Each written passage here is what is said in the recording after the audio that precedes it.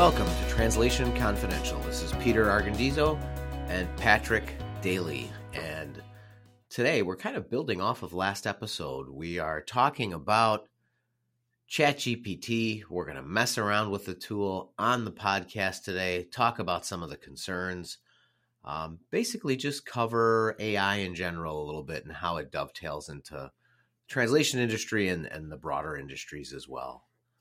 Patrick, why don't you get us rolling? Yeah, the idea for this episode came up because of all the rage with generative AI right now. And I found it very interesting as having been in the translation industry for a number of years, really trying to draw parallels between machine translation and generative AI, how they're the same, how they're different. So to tackle that question, I asked ChatGPT, what's the difference between machine translation and generative AI? I got a very long response that I won't read through all the way, but it's pretty interesting that it's basically based on the same technology of large language models, but kind of where you get into the differences are in the purpose, kind of input, output, how the engine is trained, and obviously machine translation is specific to a language pair when you're building it. Whereas kind of generative AI in theory can work in any language. So it's very interesting to see how much momentum is behind generative AI right now and how long machine translation has existed. I did a little bit of digging, and the first machine translation testing, which was news to me, was done in the 1950s. Basically as soon as computers came out, there were machine translation tests going on. It's obviously changed a ton since then, but I know the kind of thing we hear in the translation industry a lot is, oh, machine translation is coming for your job. And that just simply hasn't happened yet. So interesting, Peter, to get your take on kind of where you see the future going with the rollout of this new technology.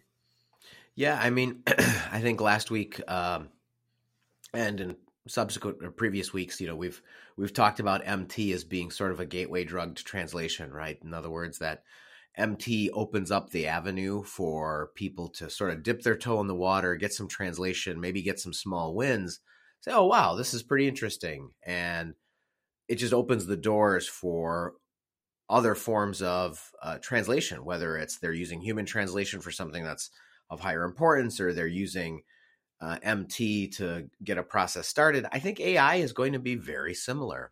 And, some of the stuff that I'm interested in is building on the conversation we had with Brian Monpetit and Angelo Pasalacqua last week, is about something like the set of tools that they created where they can do sort of some, they've automated some pre-processing things, some of the mundane tasks that a project manager does to get a translation project ready. So, I think it's going to be more of the same. I do think that maybe what ChatGPT has done that MT could not is that they've humanized it, because it's kind of like if I'm talking to you, Patrick, can you help me with this project? I want to know this, and I can speak in natural language. I can just type it on the screen and wow, voila, I get a result. Whereas some of these MT engines, unless you have other tools that interface with it, it can be very difficult to use unless, of course, you're just using Google Translate and you're cutting and pasting content in. Well, that's of limited use in a corporate setting, because of all the issues we've talked about in the past, privacy, preserving the format, the sheer volume. I mean, if you have a 500-page manual, what are you going to cut and paste it into Google? And you'd have to know where to upload that file and how to handle it, or how to properly do an API request and use, kind of the private model. That's still not easy today, where ChatGPT has made this pretty darn sexy, right?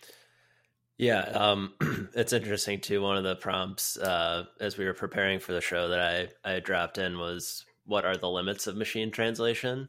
And I'll give you the highlights on this one, because it did give me a lot of information, but gave me 5 bullet points, which were accuracy, language complexity, ambiguity, lack of cultural understanding, and then rare or uncommon languages, which I know we talk about MT a lot, and we've covered most, if not all of those throughout many of our episodes. But it was interesting to see. I noticed ChatGPT has a pattern of gives you a bulleted list at the end, it's important to remember this, and it's kind of got a little formula going. So I really found this part interesting. The end cap of that prompt response was, it's important to remember that while machine translation can be a useful tool, it's not perfect. It's always a good idea to double check translations with human experts when accuracy is critical. And to me, that's like the perfect sum up of like how machine translation works and what its limitations are. So like that was just really powerful to have it in like 2 sentences right there, and just from a simple question of what are the limitations of machine translation. Yeah, I mean, that's really interesting, Patrick. I mean, would you say that you can swap out the word MT with AI as well and say same thing, right? Hey, it's treat the results with respect and make sure you make sure you have the right amount of oversight before you just lob it over the fence. And Right. I mean, it's I'm using the free version. It's got that at the bottom where it says, ChatGPT may produce inaccurate information about people, places, or facts. So basically saying this could be right, but check your stuff, double check everything, and don't just blindly believe and paste and post everything you see on there. well, and kind of brings us up to the next part of the conversation, Patrick, is, I don't know, how do you see this impacting work, in terms of if you're an employer and you have people that are creating content, how do you police that? How do you, because, you could take someone who knows how to use ChatGPT pretty well, but maybe doesn't have the respect for the tool or double check, or just, sort of does a cut and paste. Look at, I just wrote a great press release. Phenomenal. Here you go. So how does a company police that? How do companies who buy from subcontractors police that? I think in our prep, Patrick and I were talking this morning, one of our big clients, and I won't name them, but definitely a Fortune 100 company, big manufacturer, said, hey, as we've communicated in previous requirements for working with us, we hold our privacy and our confidentiality of our material very very seriously. Don't use ChatGPT or AI enabled workflows for anything that's sensitive or for any of our materials. We don't want it in the public domain. I thought that was pretty interesting. Yeah, I think it's interesting too. You might see a shift in maybe getting more NDAs. I know those are already in place with a lot of clients and a lot of industries. Just like as a service provider, generally you have to sign an NDA with your client. But I think you're going to see specific call outs to generative AI as opposed to kind of being more of a blanket statement. I think you'll see more like, hey, don't use ChatGPT. I mean, we've talked about it before with machine translation as well of, really think through where your information's going when you do copy and paste into Google Translate. Do you want to include company names, people names, anything that's kind of private or not publicly known information? You probably want to swap out. I think there's creative ways around it. Just kind of in the way that you described your client. You said it's a very large manufacturer, Fortune 100. You can kind of tiptoe around it and still, you can probably get ChatGPT to understand who it is without saying it. And you can kind of you can kind of get there in a roundabout way where you're still not like directly violating any privacy of like company name, this. I think you mentioned too content creation. I think that's a huge application we're seeing of generative AI. But like you said, I think it's important to not just pop and drop, cut and paste anything out of there. I think you can use it for research, for information, for connecting 2 points that seemingly don't have it. But I would strongly recommend against just cutting and pasting full sentences or even paragraphs out of there and claiming it as your own. Yeah, see, I think that brings up a great point, and definitely is, user beware in terms of if you are creating content and you're generating stuff with ChatGPT, I think you have to be very, very careful in how you use it. And something to note is in playing with the tool the last few weeks, is you can continually like ask it to go deeper.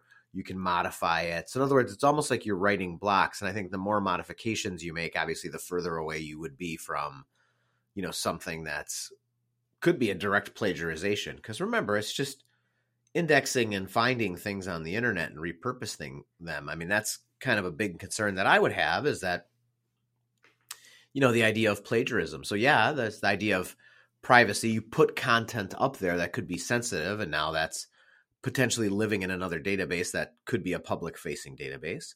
But then also the results, if I'm saying, hey, I need a paragraph about this bullet point and this bullet point related to this, and it finds something on the internet and perhaps plagiarizes it directly or just uses it, and you wouldn't know that. So I think that that's kind of interesting. In fact, I asked it. I threw a prompt in there, Patrick, and I threw it about as like, well, what are the risks of using ChatGPT? And it actually, I think, very succinctly, which I thought is like, oh, okay, it's a little bit of, I don't know if self-deprecation is the right word, but it very succinctly generated some things to think about. And I won't read it verbatim, but talked about retention of personal information, the informed consent and transparency, ethical and bias concerns, which I'll get back to in 1 second, misuse of the generated content, third-party access. So I've been reading a lot. Actually, our director of employee wellness has been talking to our management team a lot about how a lot of models are being built using AI for employment screening. And I think that that's very interesting because, and this is what ChatGPT says, is because we're using large volumes of content that's already on the internet. Well, that volume of content or that knowledge could inherently carry bias. And if it does, then your model will carry bias.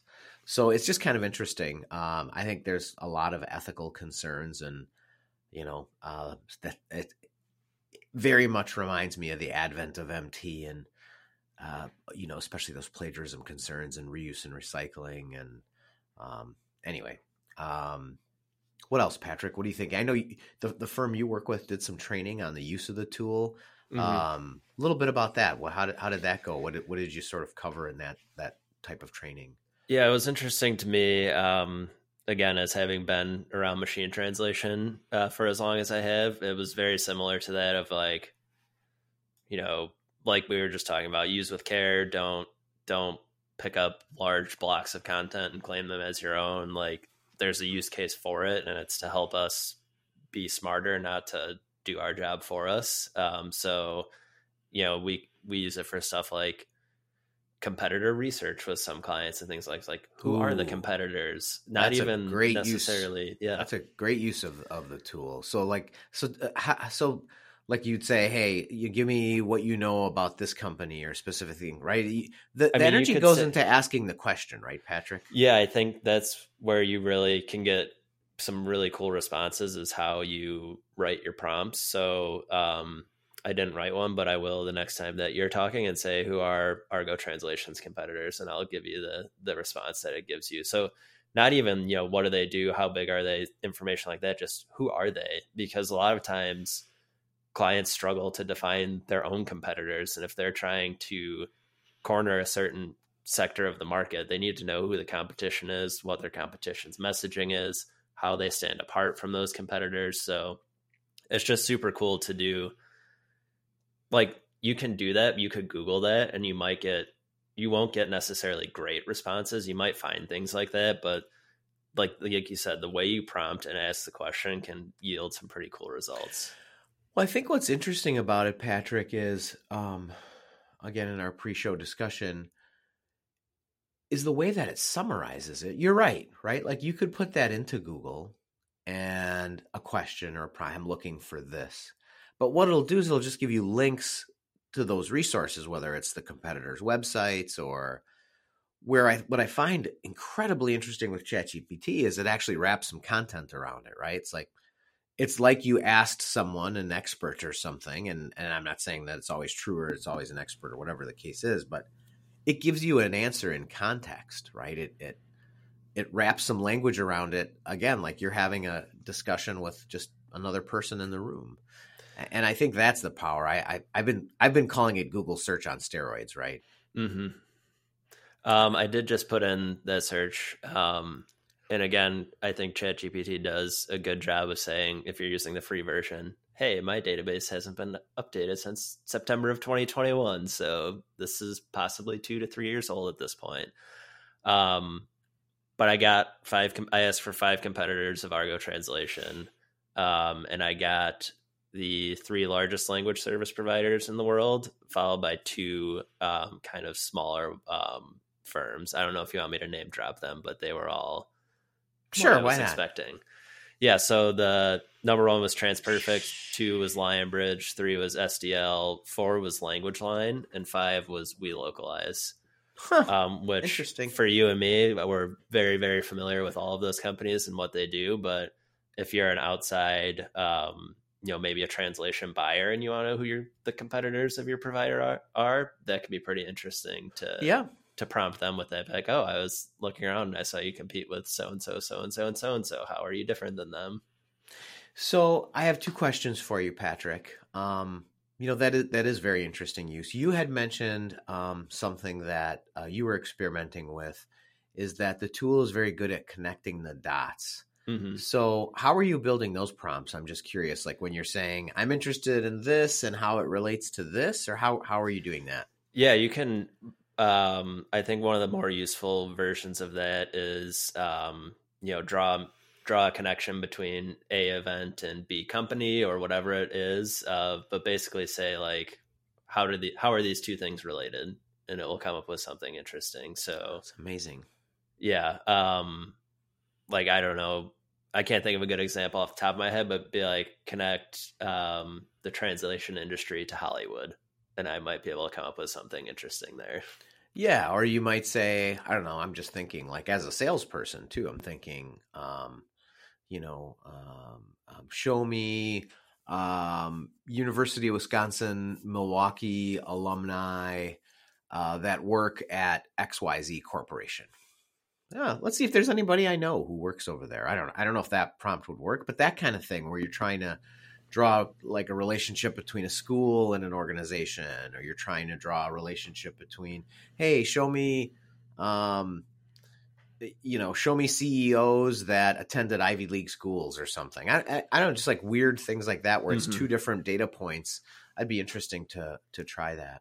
Yeah, I just actually typed in connect the translation industry to Hollywood. And as usual, I got my 5 bullet points of subtitling and dubbing, international distribution, localization of scripts, accessibility, and cultural sensitivity. See, that's very cool. I mean, to me, like the power in that is again not taking what it does verbatim, but here's me trying to write a blog post about Hollywood and translation. Well, now I got 5 topics. Mm-hmm. It's like I didn't have to waste any mental energy. It gave me 5 topics. I know that now I now have 5 subheaders essentially for my blog post, and I just need to write the content. Mm-hmm. So I mean, even that's a huge time saver. Yeah, I think it's we've talked about it before. It kind of gets the ball rolling, gets those ideas Mm-hmm. going around in your head. And again, you wouldn't use any of like I went through those 5 bullet points, and it's got a paragraph on each of them. But like Sure, you would cut and you paste wouldn't it. pop and drop that, but you could, like you said, you've got the ideas, and now you can develop the content based Yeah. on those ideas. Absolutely. That's really quite cool. You had mentioned something, Patrick, as well about QA. How would you envision this? So either checking my writing or checking translation or checking how would you envision QA that function being sort of AI boosted? Yeah, I'm trying to find my prompt because I've been going through a bunch of them this morning, testing it out. So the prompt I wrote actually was, "How can generative AI help a translation project manager?" I did get the 5 bullet points, but the one that jumped out at me, like you said, was quality control, and that's I'll actually read the full prompt it gave here. It says generative AI can be used to perform quality control checks on translations. It can help identify potential errors, inconsistencies, or mistranslations, allowing project managers to focus their efforts on reviewing and improving problematic areas. So I think there are, term-based checks and quality checks that you can run inside of a translation management system today, I think they're going to look very different in a few years once you put some generative AI juice behind it. I think you can say, look for inconsistencies. Like right now, you could drop a block of text in and say, tell me if this is inconsistent at all. And it will highlight any areas that it might be. So, kind of getting that logic behind a term base or a translation management system, or even like cleaning up a translation memory. I think the longer a translation memory lives on, and maybe the longer you have different translators working in there, things might change over time. If you could say, hey, make sure this translation memory is consistent and it can highlight everything you need to address without having to have someone go line by line and look at it, saves them a ton of time. Yeah, see, that seems super interesting. I mean, I think and we'll obviously have to do a follow-up show at some point, Patrick, but that's what I'm really interested in is what suite of tools, like I'm just thinking even like Grammarly, there was probably some AI already in Grammarly, right? Which is a QA tool I like to use just for, emails and content and just making sure. So to me, that seems super, super interesting what's going to come of that and how some of those tools will get better. But it's kind of like some of the stuff that Angelo and Brian were talking about last week that they've built into Gabby T, right? They do Fleisch Kincaid reading score, check for errors and typos, build me a glossary list of the most common used terms.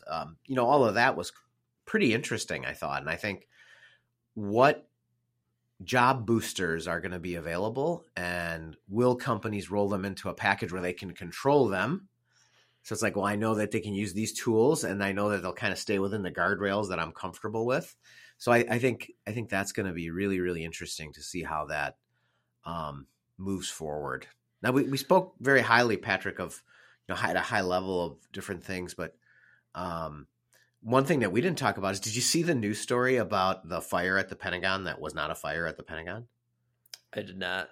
Okay. So this was interesting. Someone using AI tools generated an image, and it looked like there was an explosion at the Pentagon. And then they put it out there as news. And of course, everyone knew it was misinformation, but still it was like widely distributed. Now that you say that, I did briefly hear about it, but I did not give it much stock. Yeah, it's kind of interesting, isn't it? And I think like that's, and everybody's, we've talked a little bit about like deep fakes, and I know Photoshop now has a new tool set or something that makes it super easy to just, drop like a cutout image, a transparent image of a person into another picture, very Forrest Gump style. Like in the day, that was pretty amazing to see Forrest Gump dropped in to a video of, talking to Kennedy, or in pictures, in the storyline. I can't remember who they stuck him in, but I mean, now it sounds like anybody with Photoshop could be using AI to do this. So I think that's a space we'll really have to be careful of, because then suddenly video means nothing. It's not a thing anymore. Right.